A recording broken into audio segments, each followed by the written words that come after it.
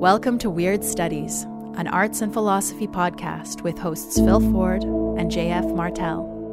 For more episodes or to support the podcast, go to weirdstudies.com.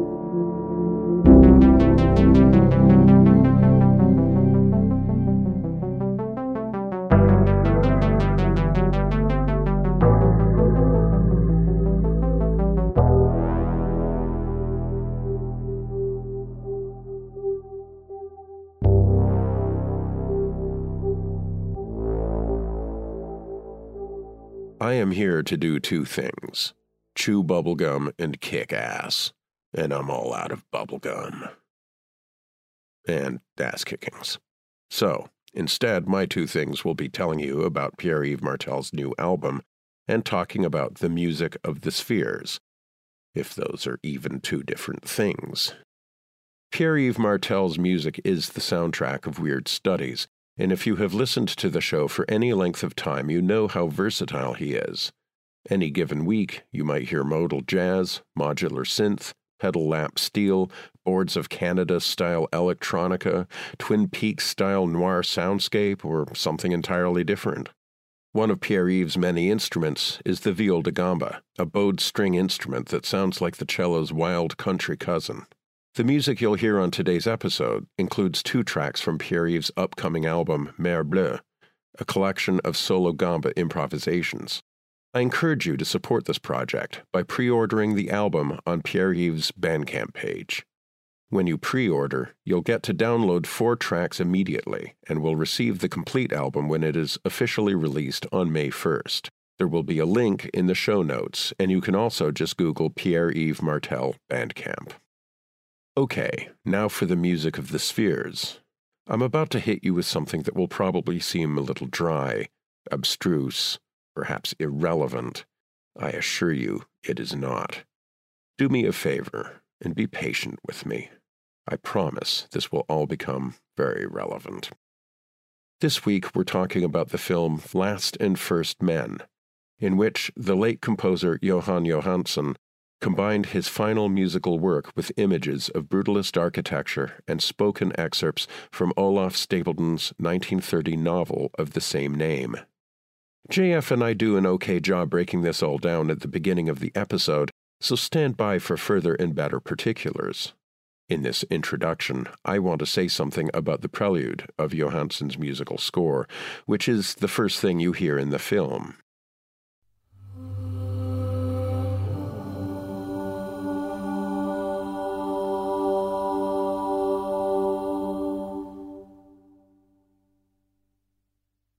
At the very beginning, we hear 2 parts. Men singing 2 Gs at the interval of an octave. It goes like this.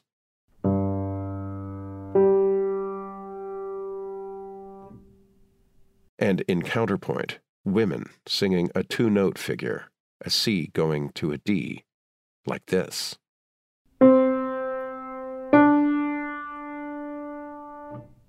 The women's C, sung against the men's G, makes the barest harmony, a single interval of a fourth.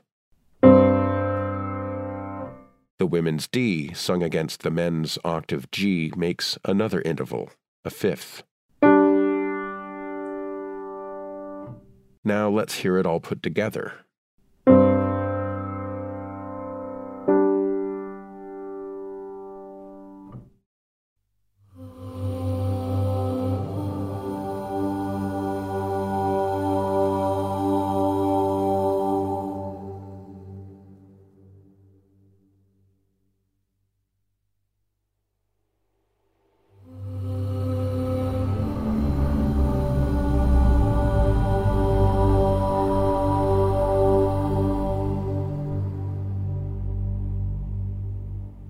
That opening figure is repeated, but this time there is a glissando in the bass to a G an octave lower yet. With this new element, it is as if a 2-dimensional object has rotated and shown a 3rd dimension. As we hear this music, we feel a gathering of primordial elements, chord and line, men and women, voices and instruments, and above all those 3 intervals, the octave, the 4th, and the 5th. It so happens that those intervals, the octave, the fourth, and the fifth, were the ones that Pythagoras discovered in the tale of his visit to a blacksmith's shop. According to the story, Pythagoras realized that the harmonious sounds made by ringing hammers obeyed arithmetic ratios. 2 hammers, one twice the size of the other, will ring the interval of an octave. A 6-pound hammer and a 9-pound hammer will ring a fifth, and a 6-pound hammer and an 8-pound hammer will ring a fourth. Actually, this wouldn't work with hammers. To that extent, the story is apocryphal. But it does work with a vibrating string. An octave is made by dividing a string in 2, making the ratio of 2 to 1. A fifth is made by a 3 to 2 ratio, the fourth by a 4 to 3 ratio. Sorry to spring both math and music theory on you so early in the day, but Pythagoras' discovery could not be more important to the story we are going to tell in this episode. For it revealed that music is made not only of notes, but numbers, and that those numbers govern also the course of the planets and stars, the proportions of our bodies, the forms of our handiworks, indeed, every significant form. The higher music that these numbers make is what philosophers of old called the music of the spheres.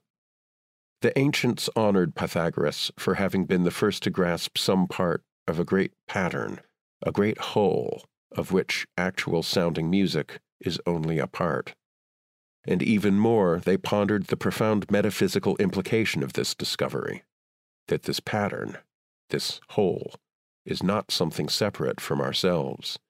It is what we are. It is both our origin and our destiny. We are the music of the spheres, though, like the eye that cannot see itself, we cannot hear this music that we are. Recall what I said earlier. Listening to the prelude to Last and First Men, built out of the stark granitic forms of the 3 perfect Pythagorean intervals, is like listening to some gathering of primeval elements. If we could hear the music of the spheres, maybe it would sound something like this. Imagine that it does. In what follows, JF and I end up talking about the place of the human in this music of the spheres, and in the context of a dire philosophical question that hangs over everything we do, every day, nowadays. What if this is it? What if this is the historical moment when the human species disappears forever? I mean, logically speaking, it has to happen sometime. But what if it's now? I think about that all the time. Like, all the time. And I know I'm not the only one. Jóhannsson's Last and First Men is a film of our age, for it challenges us to contemplate humanity against a backdrop of ultimate non-being. What kind of figure do we cut against such a backdrop? What is it to be human? What justifies our doings when it all goes away? In this conversation, JF and I ask you to contemplate the possibility that such a pattern, as I have described, might in some way exist, that it might have something to do with these existential questions of fate and final purpose, and that all this might have something to do with you. On that score, I will let Sun Ra have the last word. Why doesn't the earth fall? How can you walk upon it? It's the music. It's the music of the earth, the music of the sun and the stars, the music of yourself, vibrating. Yes, you're music too. You're all instruments. Everyone's supposed to be playing their part in this vast orchestra of the cosmos.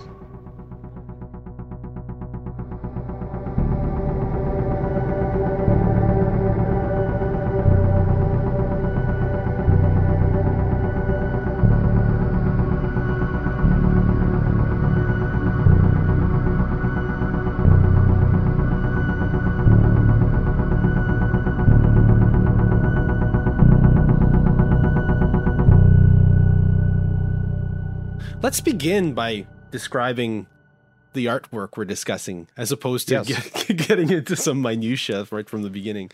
Right. So we're discussing a film called Last and First Men, by Johann Jóhannsson, right? Jóhann Jóhannsson. Yes. I always go like Magnus Magnusson. I always get it wrong. I don't know, just because there's a number of complicated diacritics in this guy's name. No, not that complicated, but still Icelandic. Yes. And who knows how Icelandic people pronounce words? Icelandic people do, I suppose. They know how they pronounce words. Exactly. But I don't, is what I'm saying. I suspect the Danes have an inkling about how Icelandic people pronounce words too. I'm sure the Scandinavians all have much better ideas. Exactly. About Icelandic pronunciation than I do. I'm just going to call him Jóhannsson. Yeah, Jóhann Jóhannsson. Right. And he is well known as a film composer who tragically passed away recently.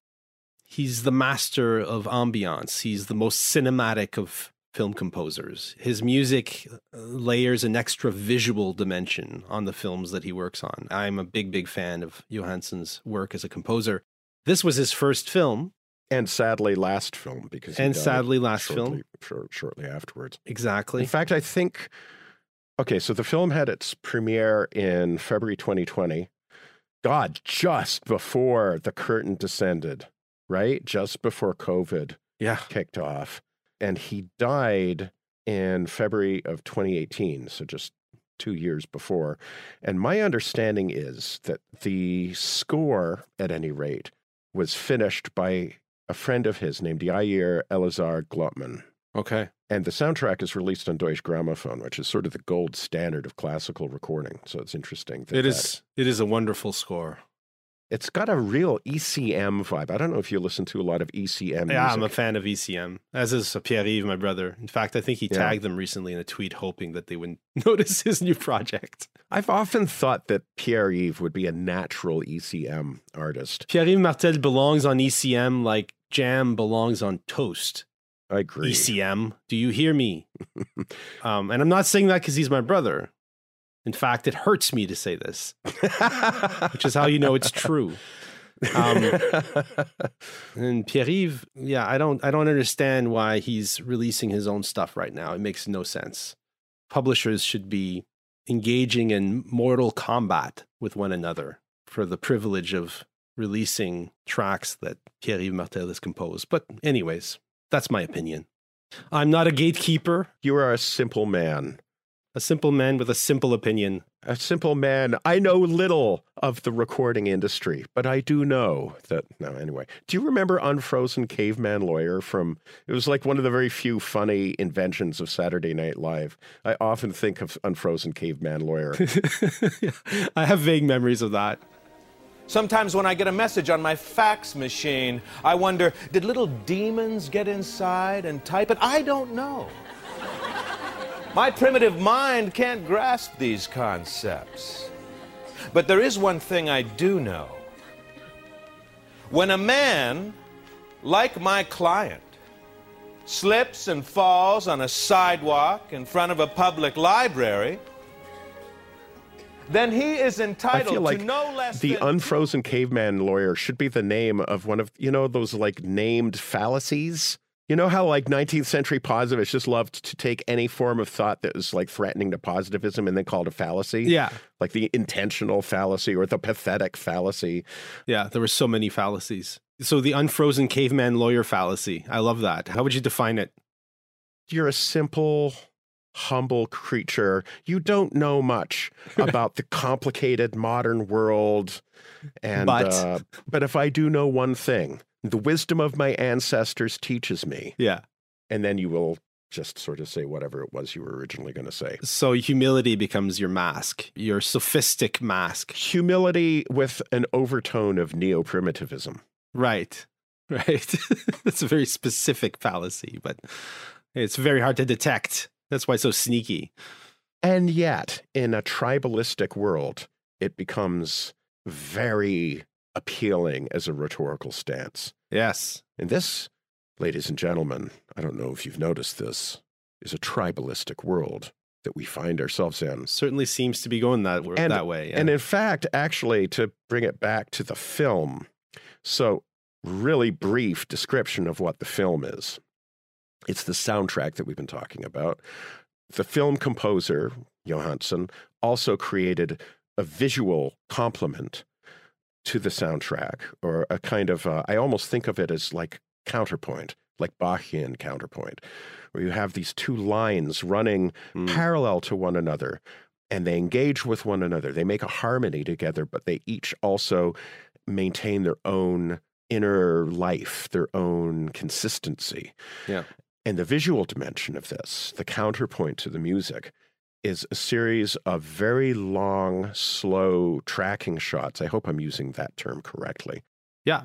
Of socialist, brutalist monuments in what used to be called Yugoslavia, what are called spomenics. And I was trying to explain to Helen this morning what spomenics were. And among other things, spomenics are relics of an age that tried very consciously to overcome a tribalism that had almost destroyed that world.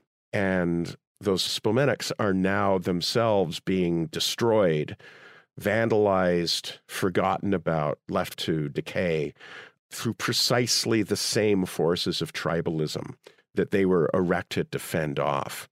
And so they are sort of sad, failed magical talismans. That's something that I want to talk about as we go along. But tribalism and the tragic return of tribalism, it is a subtext of part of this film. Oh, I agree. Yeah. In any event, I don't want to dig too deep into that, and we may not return to that. But you've touched on one of the qualities of brutalism writ large that I've commented on before, and I think it was on a Patreon extra, but the brutalist building that is consummated in its ruin, right? Yes. Once you see the brutalist structure, because of the nature of concrete takes on the tracing of time very clearly. You can see water erosion on concrete. You can see the cracks appear. It's a somewhat brittle material, although there were varying, levels of quality with concrete. Fluid yet brittle. Yeah. Isn't that interesting? Yeah, I know. Exactly. Like modernity itself. Sorry. No, well, that's the point. Yeah, exactly. Yeah. I think Jóhannsson really captures that. These brutalist monuments that stand as monuments to a utopianism, a vision of what humanity could be, but captures them in their failed state. Once that utopianism has essentially disintegrated and things have more or less reverted to the way they were before.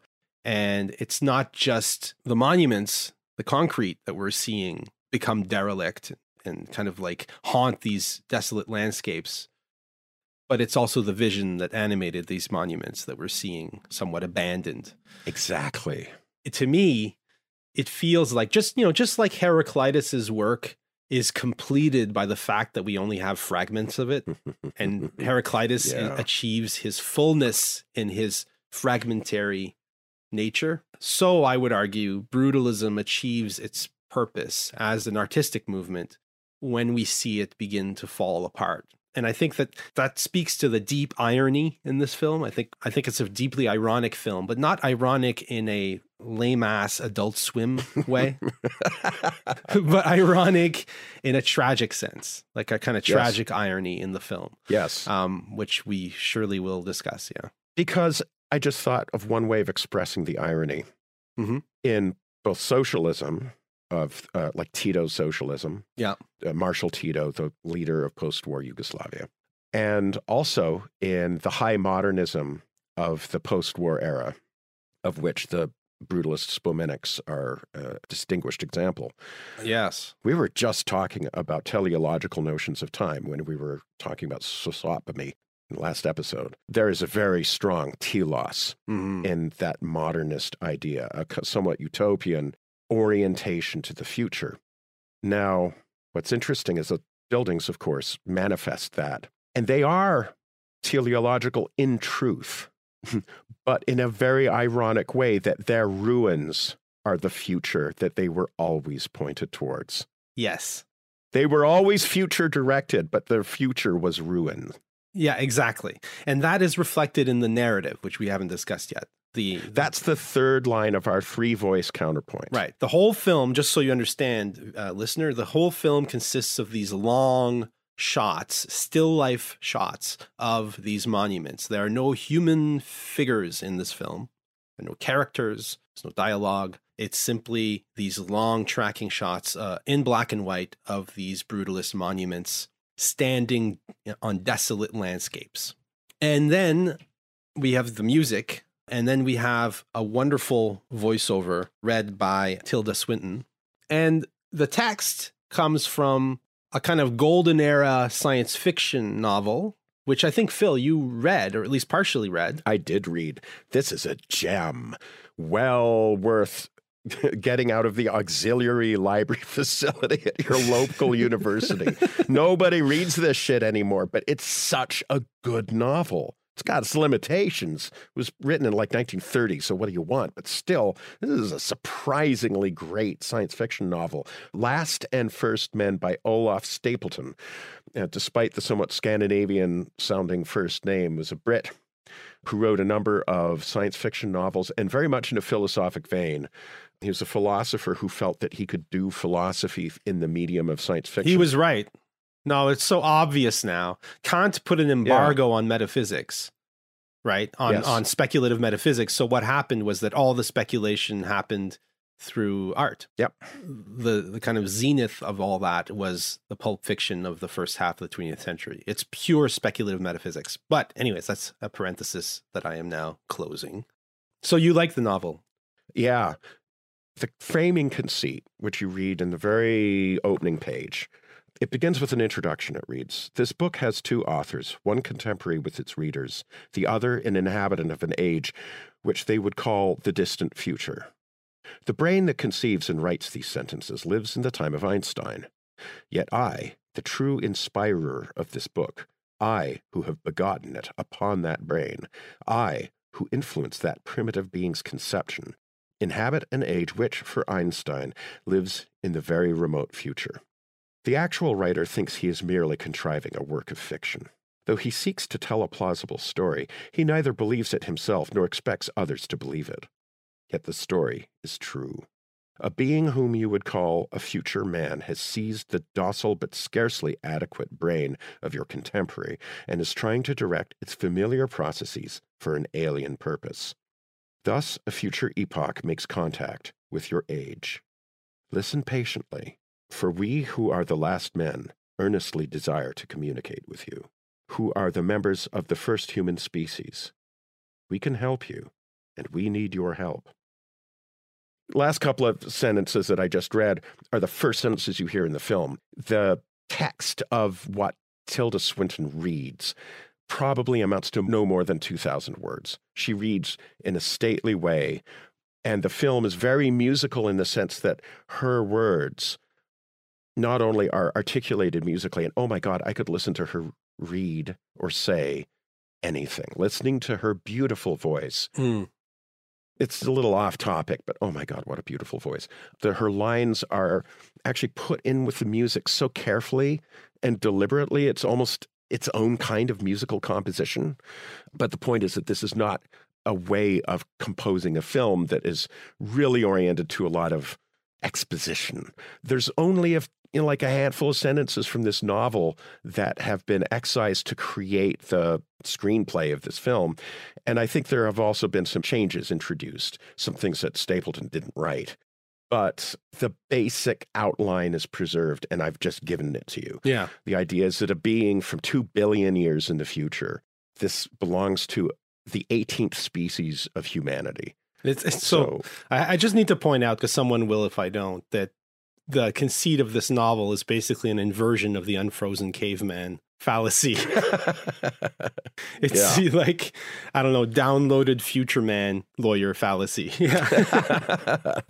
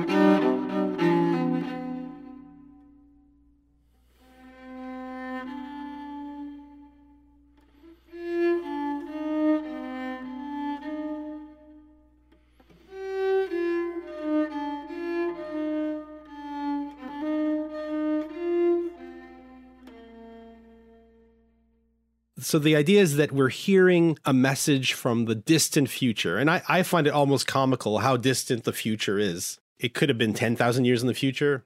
You wouldn't have had to change a thing in what you're describing, I find anyways, but not hundreds of billions of years. So it has the kind of like hardcore optimism as to the potential of human ingenuity and progress, because in this narrative, humanity will live on for hundreds of millions of years. Nay, billions of years. 2 billion years. Right. It's thousands of millions. Many, many millions. And so we're getting a very strange message in this film from the future. You know, you can't really just boil it down to some kind of moral, although I think there is a kind of moral quality to what's being said. Essentially, we're getting a message from our very last descendants, the last of the humans, the ones who will have to come to terms with the fact that humanity must at some point become extinguished. Right. And so the film, in a sense, is a contemplation of extinction, but pushed into this kind of like cosmic, kind of dramatic pitch. And it's much more than that. It's a lot more than that. It reminds me of stuff that was written in the 17th century, people like Thomas Browne. It has a kind of calm, collected, even strangely, paradoxically hopeful despair in it. Yes. Which I found very, very compelling. And that's reflected in the imagery, to go back to the visual component. The film is shot in black and white. It looks old. It looks, I think, I mean, it's hard to judge with the video rendering, but I think it was shot on 16 millimeter black and white film. I think that's right, yeah. Yeah. And it looks like something that was filmed at the time when, you know, these monuments were being built, or even before that. You know, it feels archival to a certain extent. It's too stylistic to feel archival, but the image quality is something you'd expect from a kind of archival film, especially since it's still life imagery, which is usually something you see in archival film.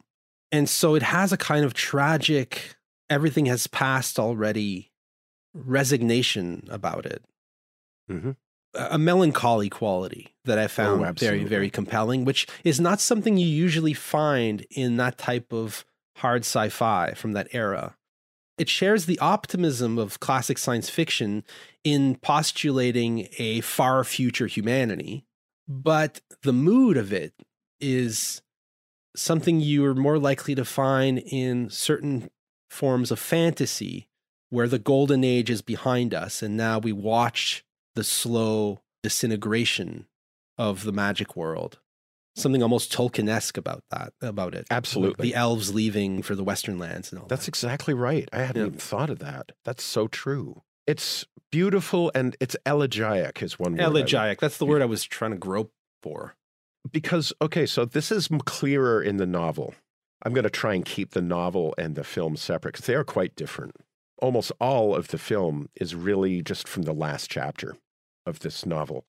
You know, something that's clear from the novel is that human history is an endless series of cataclysms, of groping towards something great and then just fucking it all up. And so it's funny to hear you talk about this as essentially positive, because it assumes that human beings would still be around 2 billion years hence.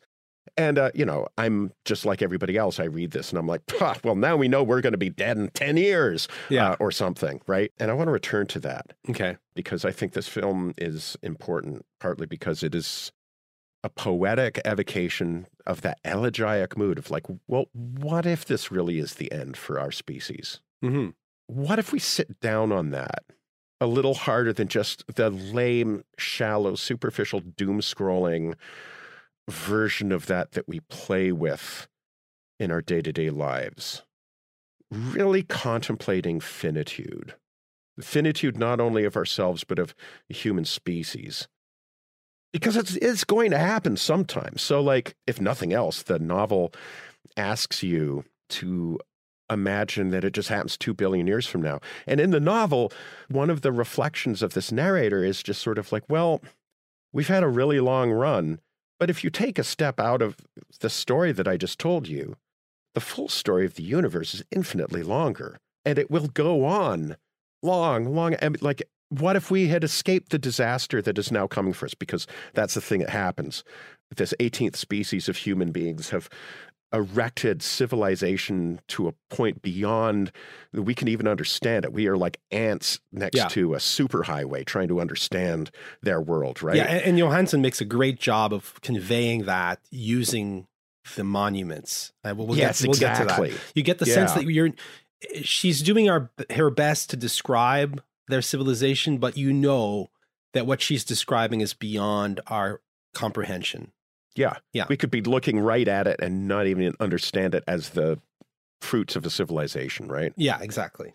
Yet for all that, for all the high civilization of the 18th men, they're going to die because there's some astronomical anomaly and the sun's going to explode and cook them, and they can't possibly get away far enough to escape. So that's the end of it. Yeah. And so that's it. The end.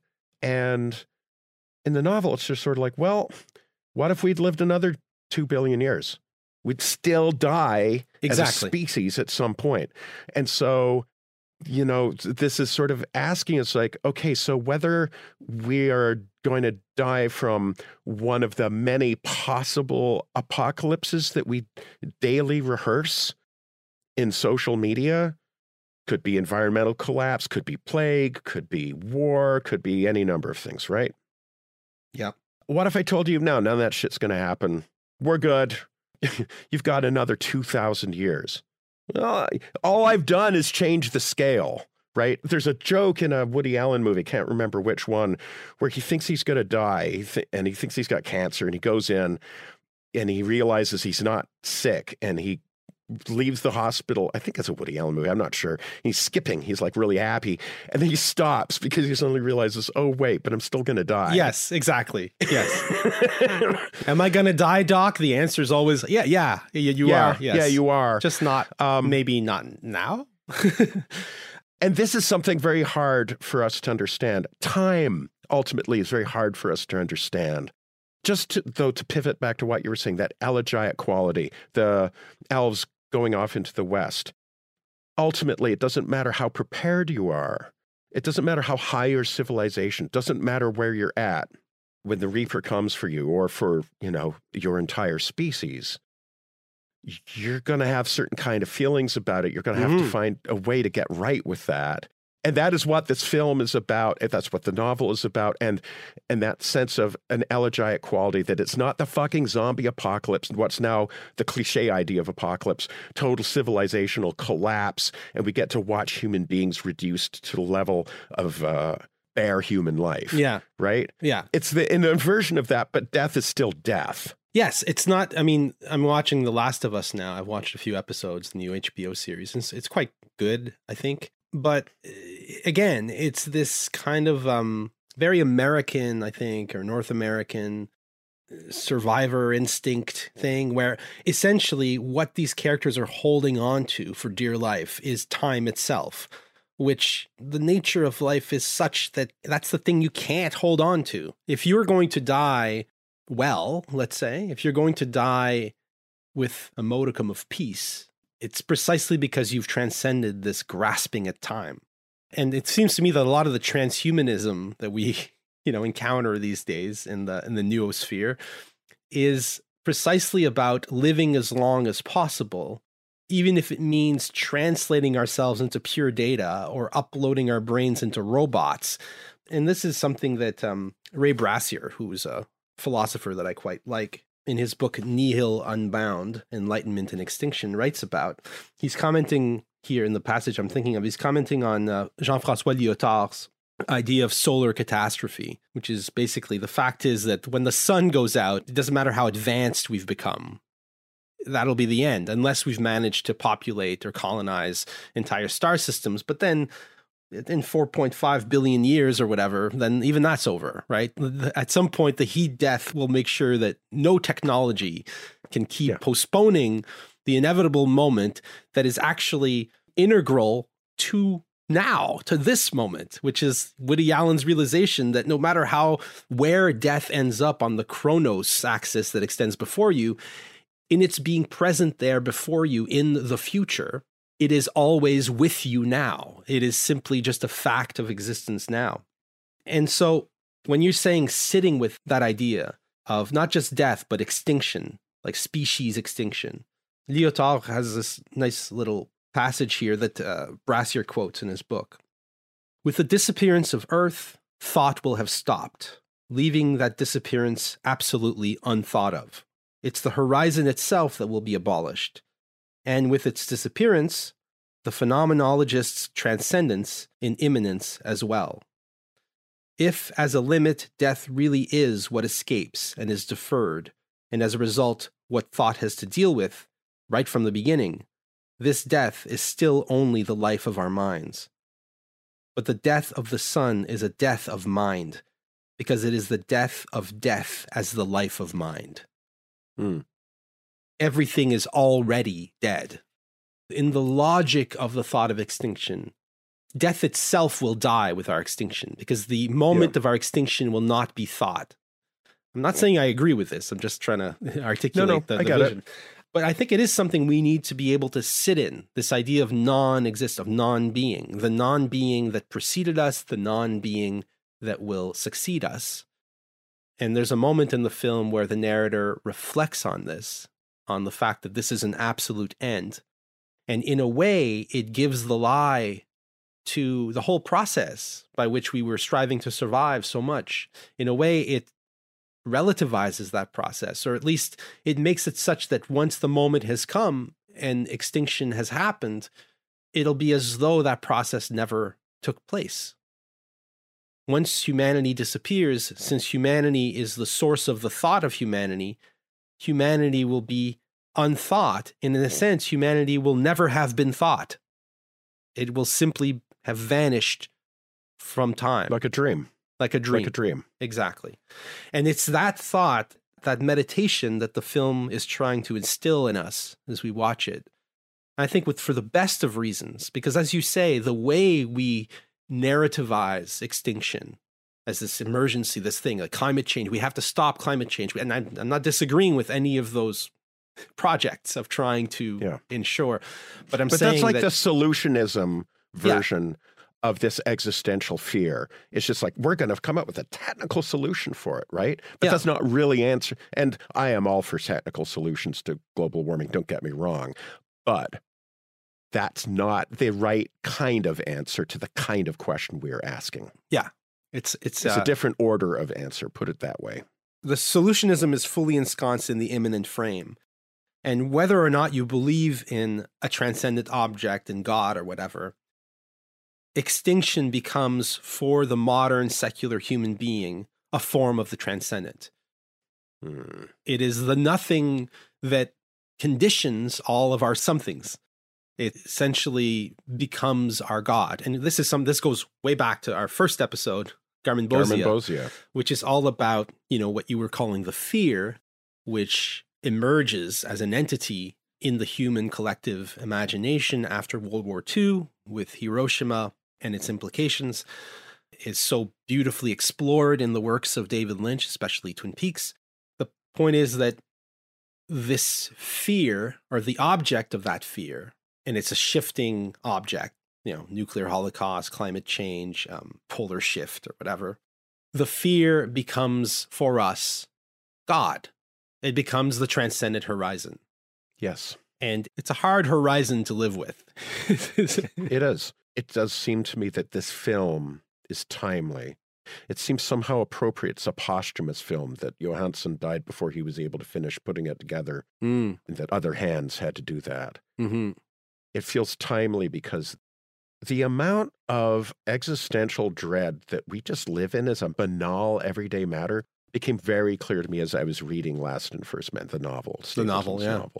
Because the whole time I'm thinking, my brain is constantly kind of putting in little know-it-all asides, like, well, of course, as we all know now, we're all going to die in like much shorter frame of time, blah, blah, blah. And then I would catch myself thinking that and be like, well, how the fuck do I know?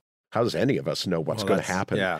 And yet a defeated mood of apocalypse is now a default for our culture. And that can't be good. That can't be good, right? I agree. Yeah. And I feel like this is the payment due, that brave and heroic idea of the modern that is expressed in those spomenics, those brutalist modern edifices that Marshal Tito had erected by the thousands across Yugoslavia after World War II. This brave mood where the human spirit alone could transcend, that we are in a modern world without transcendence, indeed, in which the possibility or the very idea of transcendence is a poisonous, dangerous lie. Yeah. That after the death of God, Anthropos has assumed God's throne. Mm-hmm. And the belief in the human, the belief in the doings of human beings, in the making of art, for example, in scientific progress, in humanitarian works, in the abolition of war, something that was much talked of course, in the years after World War II. We can look at those utopian hopes and thoughts now, perhaps with a contemptuous smile or a smile of pity. But I don't think that quite does. I think that there was something brave and hopeful and beautiful about it. But the fact is that as a worldview, it is completely insufficient. Yeah, I agree. And what it left us with is just sort of like, well, what happens to you when you die? Well, you know, the whole edifice of that modern ethos that I just was describing is built upon science and a naturalism, a scientific naturalism that would tell us that when you die, we put you in a hole in the ground and you rot. Mm-hmm. That's what happens when you die. But the consolation is you won't be around to experience that. You Yeah. won't feel the worms crawling in and out of your eye sockets, right? And another important consolation is that others will remember you, right? Yes, exactly. This is like when Keanu Reeves, you know, the messiah of this modernism you're describing, was asked what happens when you die. He said, this is famous, like on a talk show or something. He said something like, the people that loved you will miss you. And well, he's right. He's right. But that doesn't apply to extinction. That's precisely the part of it that's withdrawn with extinction. Yes. No one remembers you. There is a way that I could take that comment and take it somewhere else, but I'm not ready to do that yet. Right. But just to finish this thought, to basically provide you with excellent and upgraded ideas of everything except death, that was a bargain that pinnacle moment of the modern tried to strike. We'll give you all of this stuff, this level of technological achievement and physical material comfort, prosperity, et cetera, but when you die, we got nothing. There's nothing in this worldview to comfort you except the two things that we just said. Yeah. And we are also going to shame you if you ever express despair in the face of that. If you ever say, well, that's not enough, be like, well, what's the matter? Are you baby? You can't handle it? Huh? Little baby wants pacifier. You want religion? You want your God? Right? That's the Penn and Teller sort of thing. Yeah. I remember Penn and Teller, they always say, one of them always says shit like that and the other never says anything. But, you know what I'm saying? But we know what he's thinking. Wouldn't it be great if the whole time he's sitting there thinking, yeah, he's doing the Jesus prayer constantly. And the thing is that no, we're not able to live that way, or we are actually and have been for decades, but the payment is due. And the payment is that when you are facing some real shit, environmental crisis, etc., you have no tools for understanding what it means to just sit there and really process what extinction means. And also, and this is another one of those tragic reversals or ironic/tragic reversals, Anthropos becomes the most contemptible of gods. Yeah. He is pulled down and trampled and pissed on. The system only ever worked when we could believe in the nobility, despite everything, the nobility of the human animal and what human beings are capable of creating. And that is something that also seems to have been completely washed away. This is Meredith Michael. You might know me as the Weird Studies production assistant. And I'm Gabe Lubell, a fellow explorer of mysterious realms. And together, we're the hosts of Cosmophonia, a new podcast that just launched this month about music in outer space. We've both spent years studying the relationships between music and space. And it turns out there's an awful lot to talk about. So we thought it would be a great idea for a podcast. And now it exists. So join us every 4 weeks on the occasion of the full moon, when we'll discuss a range of topics such as pieces of music about outer space, ideas relating to the commingling of music and space, pop albums about space, classical pieces about outer space, film music, and a whole range of other things. In fact, if you like the space and music connections that Phil and JF are making in this episode, you might like Cosmophonia. Find us wherever you stream Weird Studies. Or at cosmophonia.com. Okay, so Marxism, of course, affirms a kind of nobility of the human. The problem is that nobility is ascribed to it and can only be ascribed to it by the human. You're in a vicious circle. We're only as noble as we're willing to say we're noble. And then considering the fact that we very seldom act nobly, historically speaking, it becomes harder and harder to affirm our nobility in the face of our savagery. Yeah.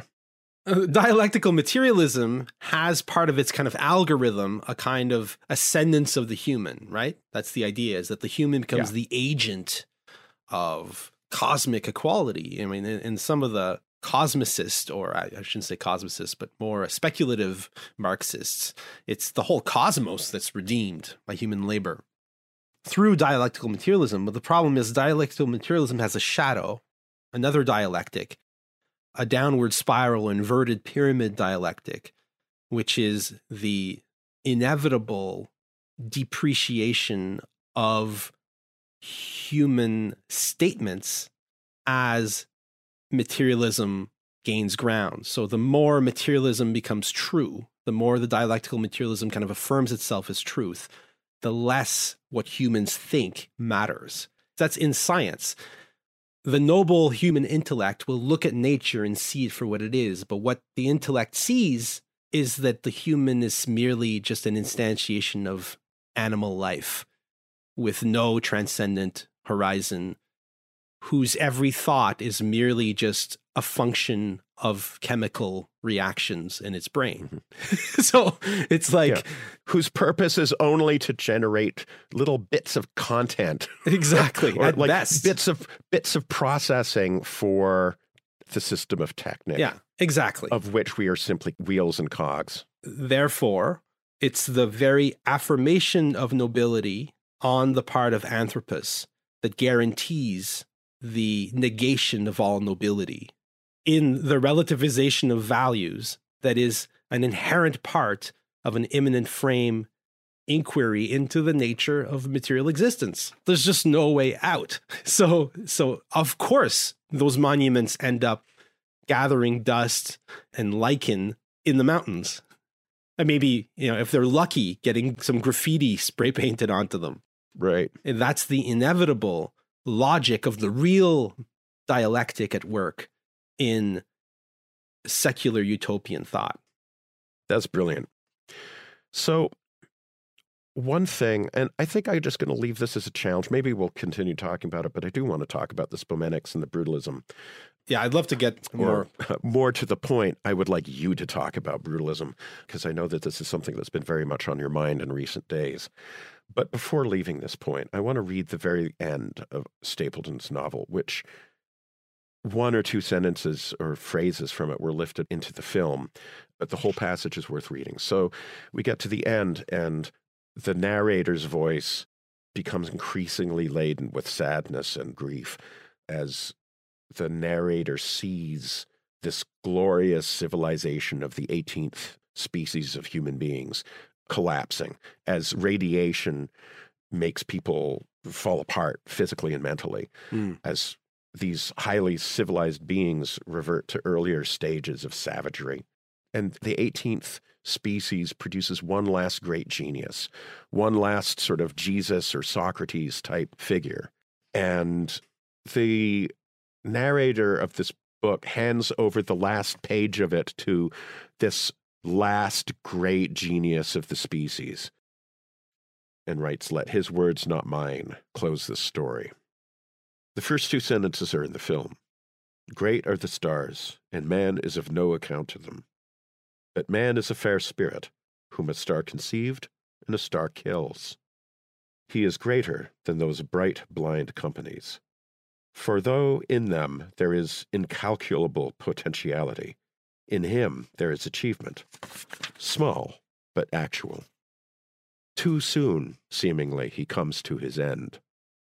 But when he is done, he will not be nothing, not as though he had never been, for he is eternally a beauty. Man was winged, hopefully. He had in him to go further than this short flight now ending. He proposed even that he should become the flower of all things, and that he should learn to be the all-knowing, the all-admiring. Instead, he is to be destroyed. He is only a fledgling caught in a brush fire. He is very small, very simple, very little capable of insight. His knowledge of the great orb of things is but a fledgling's knowledge.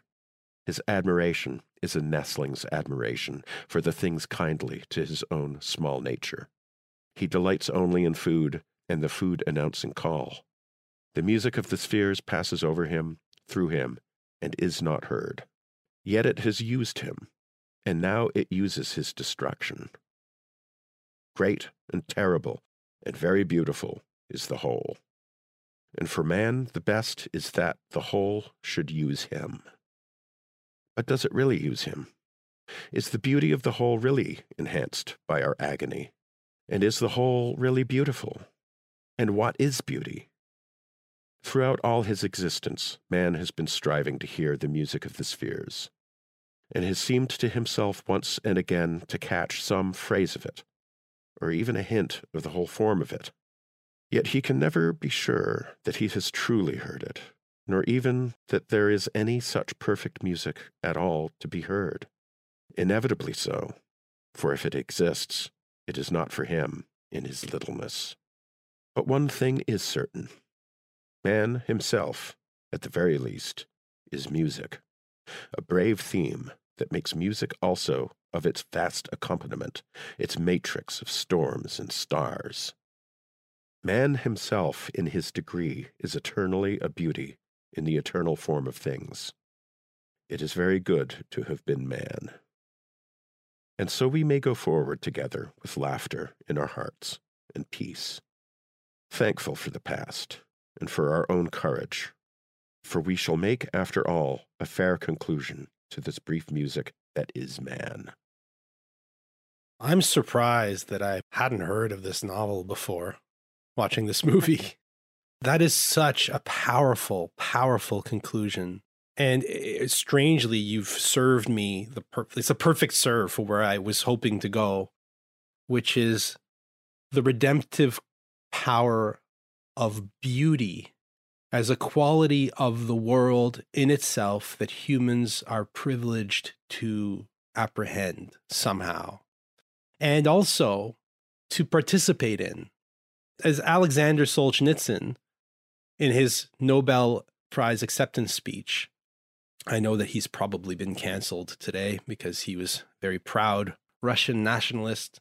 Nevertheless, he had a powerful vision of art, and in that speech, he quoted Dostoevsky saying, "Beauty will save the world." Dostoevsky, despite his deep and abiding Christian faith, was very much aware that the God image was dead in humans, and that it wouldn't be by clinging onto some antiquated notion of the divine that we would save ourselves. Somehow, God had to become immanent in the world. And the quality that he associated with this divinity was beauty. The means by which we access that redemptive quality that may save us is art. Because art is the means by which we access the beautiful in itself. This goes back to our recent episode on art, where we were discussing Oscar Wilde's famous preface to The Picture of Dorian Gray. This is so important because what's that line? He writes, man is present in the eternal form of things. Is that it? Yeah, he says, he is eternally a beauty in the eternal form of things. It reminds me of Numenius. I think it was Numenius, Neoplatonic philosopher of late antiquity, who wrote I think he was the first to say it. I think Plotinus also said it. Alone with the alone, right? If beauty inheres in singularity, in the unrepeatable, then we can see how beauty is always a kind of expression of aloneness. But if the human itself is a beauty in the beauty of the eternal form of things, then humanity finds its redemption in being alone with the alone, in being a beauty that is of and with the beauty of the cosmos. Yes. And this is something I felt very much watching this film. So one thing about this film that's very interesting, but before I go there, did you want to comment on what you read? Because I kind of... Just one thing that I don't need any response to. I found the questions asked. We're talking about the whole here, right? And in the text, the W of whole is capitalized. Great and terrible and very beautiful is the whole. And for man, the best is that the whole should use him. That more or less is what you have said. Yeah. And then in the next paragraph, I love the note of doubt in case we thought that this was getting too much like an inspirational sermon, like a motivational talk. But does it really use him?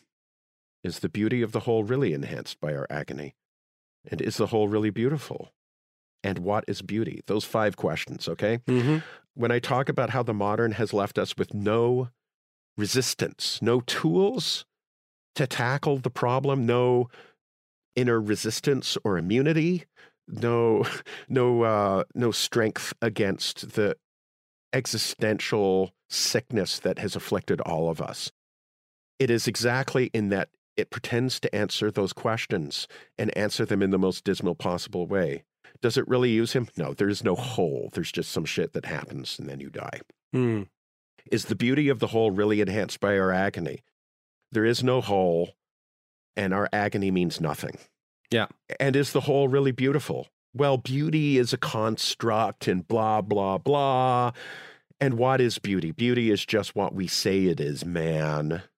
That is the pitiful half-handful of half-baked, third-hand shibboleths that we vaguely remember from our sophomore year of college. Right. And that is the sword and buckler with which we go to meet our fate, our cosmic fate. Fuck that shit. We need stronger medicine than that. Yes. Exactly. We need something better than that.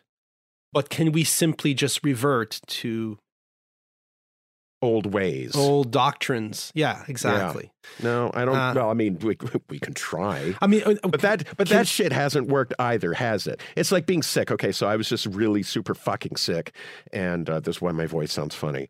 You know how when you're really sick and you've got a fever, your body aches and you're lying in bed and you can't get out from under the covers because you're going to instantly freeze into a block of ice because you've got a fever. And you roll over and you feel a little bit better for a few minutes, and then you just start aching in a different way. Mm-hmm. You just sort of keep repositioning and shifting and rolling around in the bed trying to find some way of being comfortable, but you can't find it.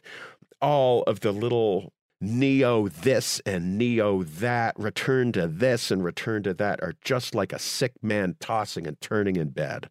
Yeah. There's got to be something better and stronger and more vital than that. If we are going to draw on the old doctrines, they're going to have to be adapted to the gnosis of the modern, the gnosis that Hiroshima represents, that the splitting of the atom represents, which we can get into that at some other time. But I wanted to talk about the role of art in that, because art really does become a kind of sacral activity in the wake of the death of the God image, right? And this is not something that's easily kind of denied or argued against. It's quite obvious if you just look at the last 120 years, 150 years. Look at where all those questions have been dealt with. Look at where all these existential problems have been explored and expressed and affirmed, and you will see that it was in art, primarily. There's a passage in Deleuze and Guattari's What is Philosophy that I have translated myself because I don't like the English translation. It tries to port Deleuze's style into English and then ends up just kind of being very difficult to interpret. So I made my own translation. So it's not a great translation, but hopefully it'll be clearer. Okay. The reason I did this was because, well, now it makes so much sense to read it in light of what you just said and what you just read. But you have to watch this film. You have to see how this film is called Last and First Men, but there aren't any humans in it. Yeah. So it's a film about humans with no humans in it. Mm-hmm. And this reminded me of Cézanne's great quip. Cézanne said, when he was describing his landscape paintings, man absent but entirely present in the landscape. And this is what Deleuze is commenting on in this passage. I'm just going to read it. So one thing you need to know is that for Deleuze, art involves the creation of what he calls percepts and affects. So we don't need to get into what that means. All you have to think of is the images that are in art, the images that are in music, the images, the forms that appear in art, forms in Suzanne Langer's term, right? Because we just talked about that in the art episode we did. So when I say percept and affect, you can think of forms in the sense that we explored in our episode about art power. So Deleuze writes, the percept is the landscape before humanity. So the image we see in art is the landscape we see, let's say in a landscape painting or read about in a novel, is the landscape before the arrival of humans. I'll start again. The percept is the landscape before humanity, in the absence of humanity. But how can we say this about all these artworks, since the landscapes they contain always depend on the supposed perceptions of the characters, or, through these, on the perceptions and memories of the author? How could humanity be absent from, or come after, a man-made city, or a mirror reflecting the image of an old woman, even if the old woman isn't looking at her reflection? This is Cézanne's often commented upon enigma, man absent but entirely present in the landscape. Characters can exist, and the author can create them, only because they do not perceive, but have united with the landscape and are themselves part of the compound of sensation that the landscape composes. Surely Ahab has perceptions of the sea, but he only has those perceptions because he has entered into a relation with Moby Dick, which makes him become a whale, and which forms a composition that does not require a perceiving subject, the ocean. Mrs. Dalloway perceives the city, but only because she has penetrated it, like, quote, a knife through everything, in order to become imperceptible. Affects are precisely these non-human becomings of humanity, just as percepts, including the percept of the city, are the non-human landscapes of nature. Cézanne says, no minute that goes by can be preserved unless we become that minute. We are not in the world, we are with the world. We become it by contemplating it. Everything is vision and becoming. We become the universe, and we do it by becoming an animal, becoming a plant, becoming a molecule, becoming zero. So that's my translation of a passage from What is Philosophy. Just trying to be as clear as possible, but an idea that's really difficult to grok. But once you grok it, it's obvious. Art is man or humanity looking at the non-human and finding itself in the non-human. It's very close to what you're reading there in the passage you read, right? Which is that humanity and its expressions, and its search, and its yearnings, and its aspiration is telling us something, showing us something about the universe with or without humanity. I go back to this wonderful viral video that was making the rounds several years ago.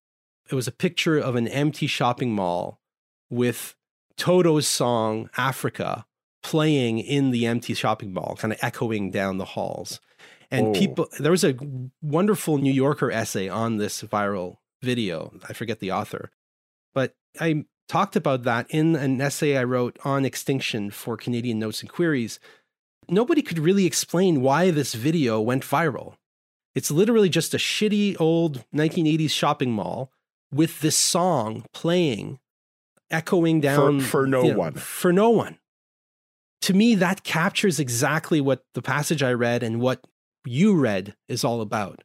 Is that the melancholy, our agony is itself part of the real. It is already out there. It is the agony of the cosmos itself. Our hope is the hope of the cosmos itself. There is nothing that we humans have that will disappear once our physical organisms are gone. The affects that we represent and the percepts that we represent are themselves the redeeming beauty of the cosmos as such. We are the song of the cosmos. And in a way, whether that song lasts a minute or 200 billion years or whatever is secondary, because it's in the composition of the cosmos as a whole that the song matters. And it's there that meaning is expressed. And I think that that's one way of reconnecting with those fundamental mysteries that you said, that even like you can talk about the whole and the whole uses us. And that quickly becomes just kind of doctrine or dogma, unless you recognize that this idea of the whole itself is an instance of human expression, which never dissolves or banishes or solves what we've been calling radical mystery, which is the fundamental truth. That is the transcendence, not radical extinction, radical mystery, which qualifies and conditions all of our ideas about extinction. And I think that that's what Keanu Reeves was trying to say. Let's send it there.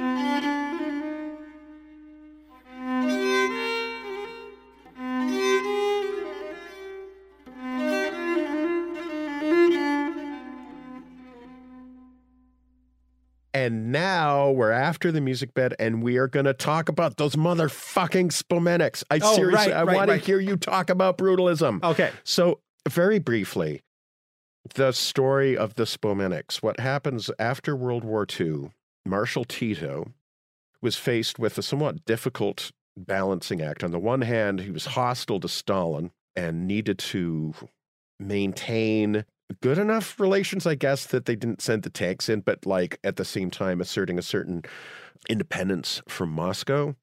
So that was one political reality Tito was dealing with. And another was the fact that this is, the Balkans. You have a whole bunch of different ethnic, linguistic, religious groups living side by side and barely coexisting. And we all know what happened after the collapse of what was formerly Yugoslavia into civil war. Mm-hmm. The thing is that Tito recognized that was a huge challenge, was maintaining some kind of unity among these rather disunified peoples.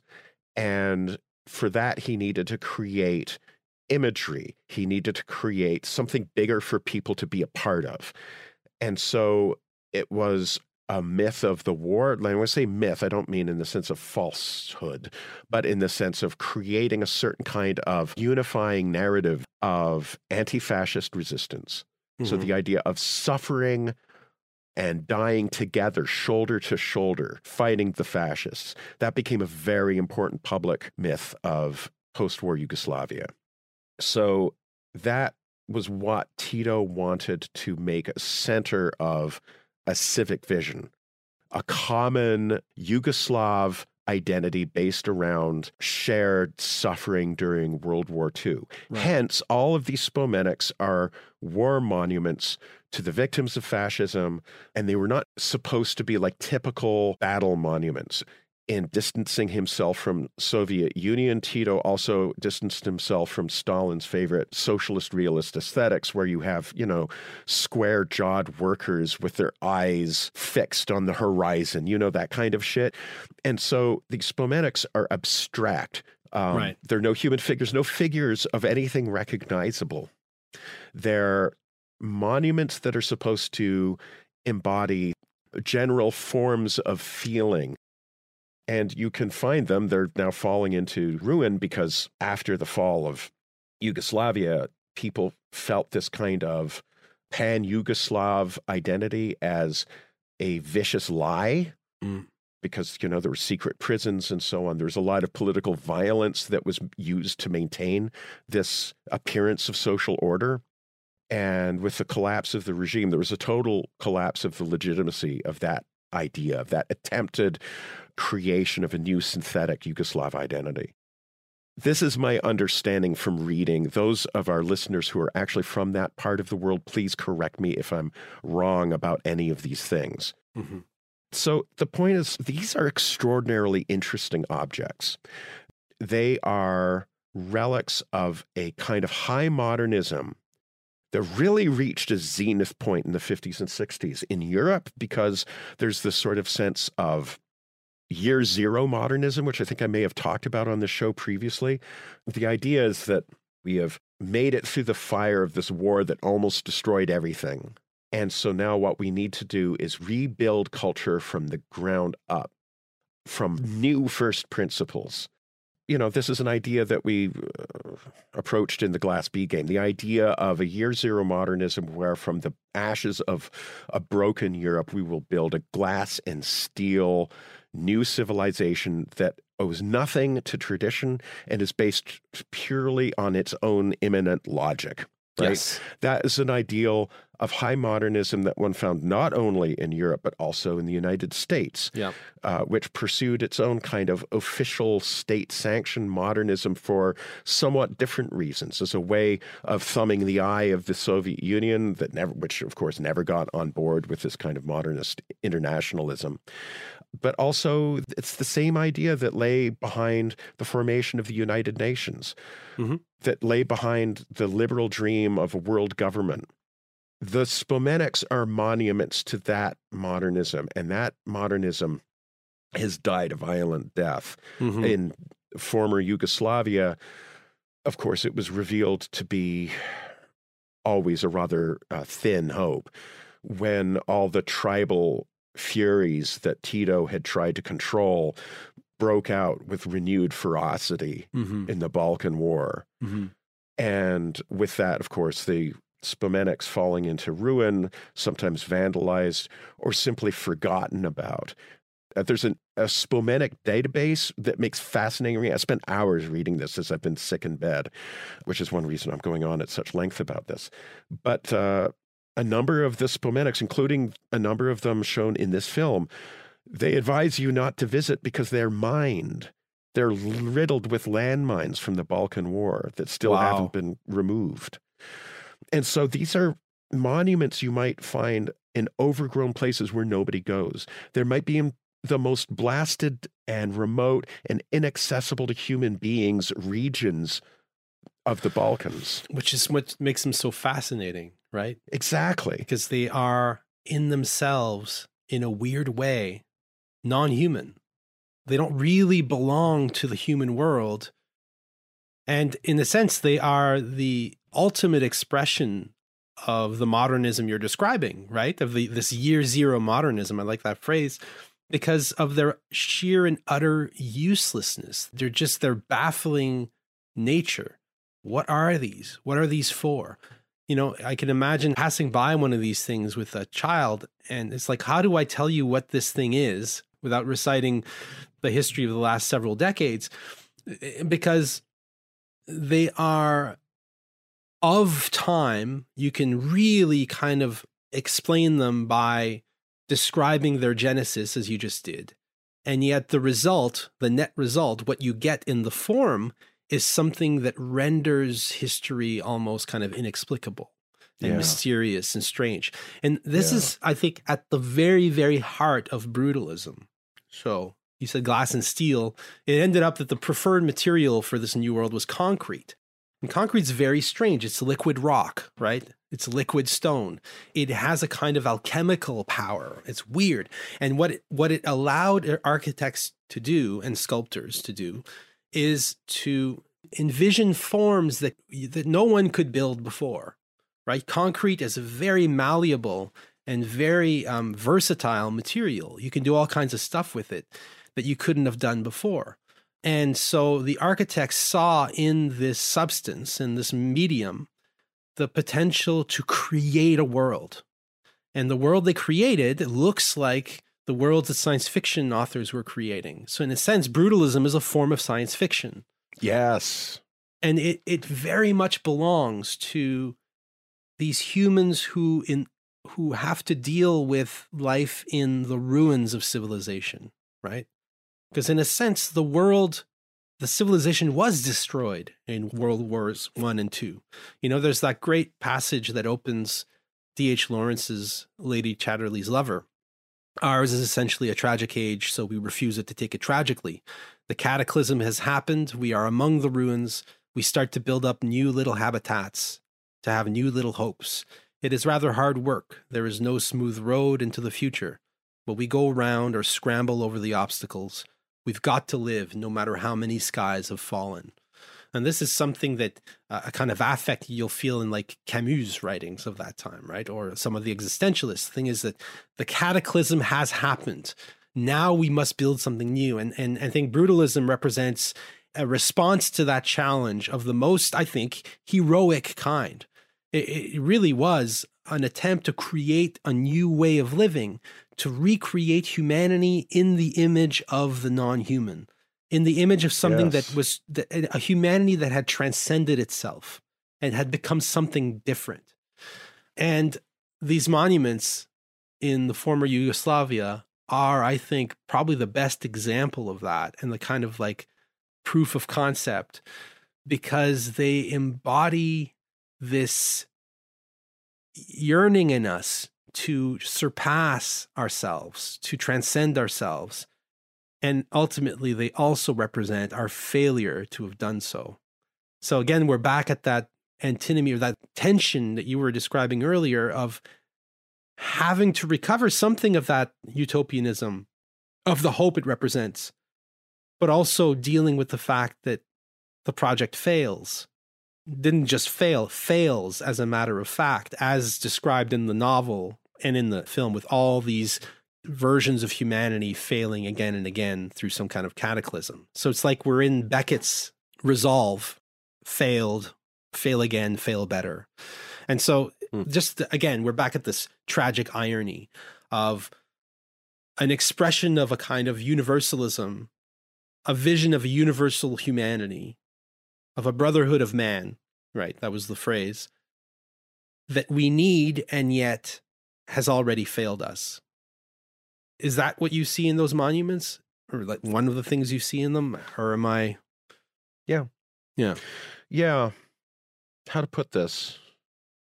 When we talk about the death of God, not you and me, but like we as a people, we err because we're still thinking of a big dude with a beard sitting on a purple throne. The God that's died is Anthropos. We are the God that died.